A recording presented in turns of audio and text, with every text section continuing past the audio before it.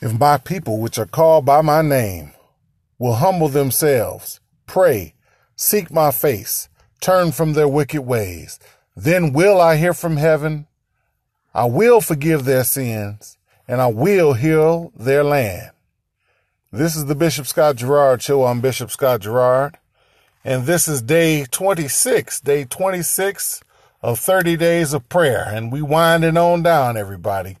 We looking for a miracle. We expecting a miracle in spite of what's going on, in spite of what they saying every day on TV when they get on there every evening trying to scare us. We believing that God is going to work this miracle. And even if he don't work a miracle, he still can. He's still able to do it. So we trusted in his word. But I'm going to tell you today that the world is lost. We are lost. Everybody's still thinking this is a game. But I come to tell you today that game time is over with. We can't make it without the Lord. We need a touch. We need an outpour of his spirit. And I can't just sit by the sidelines no more. This is why we doing 30 days of prayer. You know, I'm encouraging every pastor, every evangelist, every minister, every missionary to begin a prayer session, because we need to petition God for his help, because that's the only answer. I know the answer. I can tell. In fact, I'm going to tell you what the answer is at the end of this prayer when we get through praying. But I don't see how you can sit by the sidelines after all we've been through. I mean, we've had many people to pass away in a short amount of time. This is real. This is not made up. This is not, well, it could be some type of plan, but, you know, I'm not even trying to figure out who started it, what, this, that, and the other. And look here, we ain't worried about that at this point. Only thing we need is a solution. And I'm going to tell you what the solution is today. Now, let me tell you something else. Don't fool yourself. The devil has some power, okay? But he ain't got more power than God. But as you can see, that he has power on this earth to cause things to happen. Because I do not believe that God caused this to happen. God allowed it because he's God. But right now, God is sifting the wheat from the tare. He's pulling out the weeds from the good part. And only the true men, women, boys, and girls of God are going to be able to stand through this. Let me tell you what happened. So we praying. I go through my timeline. This is the devil. This is how I know that it's being effective. Somebody says on there, "Hail Satan." Wow. Of course I deleted it. Somebody said, "You ought to block that person off of your page." I said, "No, we ain't about to block nobody. We ain't block. I want that person to hear what we doing, because maybe they will have a change of heart.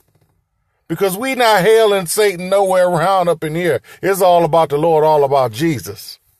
Because God gonna take care of us. God gonna take care of his own. And I know what we doing is effective. The devil is trembling in his boots. And we're going to keep on pushing through all the way to day 30, in spite of what somebody's comment was. I just got a question for you. Do you belong to Jesus? Or do you belong to the devil? That person or those persons that listen, that don't comment, that don't like, they don't click subscribe. They just sit back in the shadow. They don't even pray.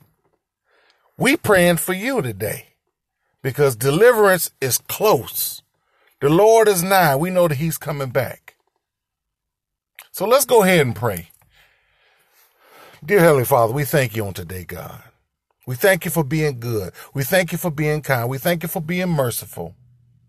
And Lord, I ask that you would just touch people that are up under the sound of my voice, people that have fear, that have doubt, that have worry. Let them know that you care for them and that you will provide for them no matter what's going on. We ain't got nothing to fear. We've been through a lot, Lord, and I don't think we ever been through anything that can compare to this, where we're in a time where we can't even go to church. I don't know if this ever happened before, but this is definitely a sign of the times, a sign that you are soon to return. But it's also a sign that you are still on the throne in spite of us, in spite of what's going on, in spite of the devil. Jesus, you are King, and you do reign forever. Glory to God. Lord, we want to just make our way back to you, God. Lord, we've been straying away and halfway in church and halfway out of church, God. Let us make our mind up, God. The devil is shrewd and trying to trick us and wants to sway us away from you.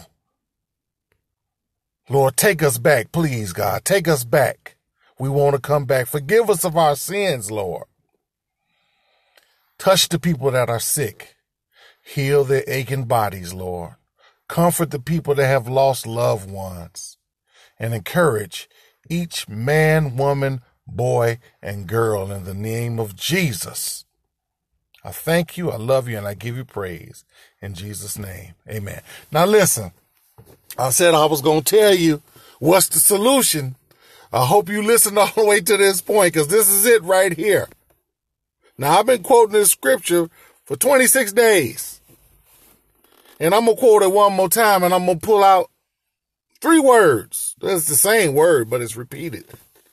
And this is it. This is the scripture that's 2 Chronicles 7:14. I want you to read it. When I open this show up, you notice that we ain't got no music. We ain't got none of that theme stuff. This is about the Lord. This is about prayer.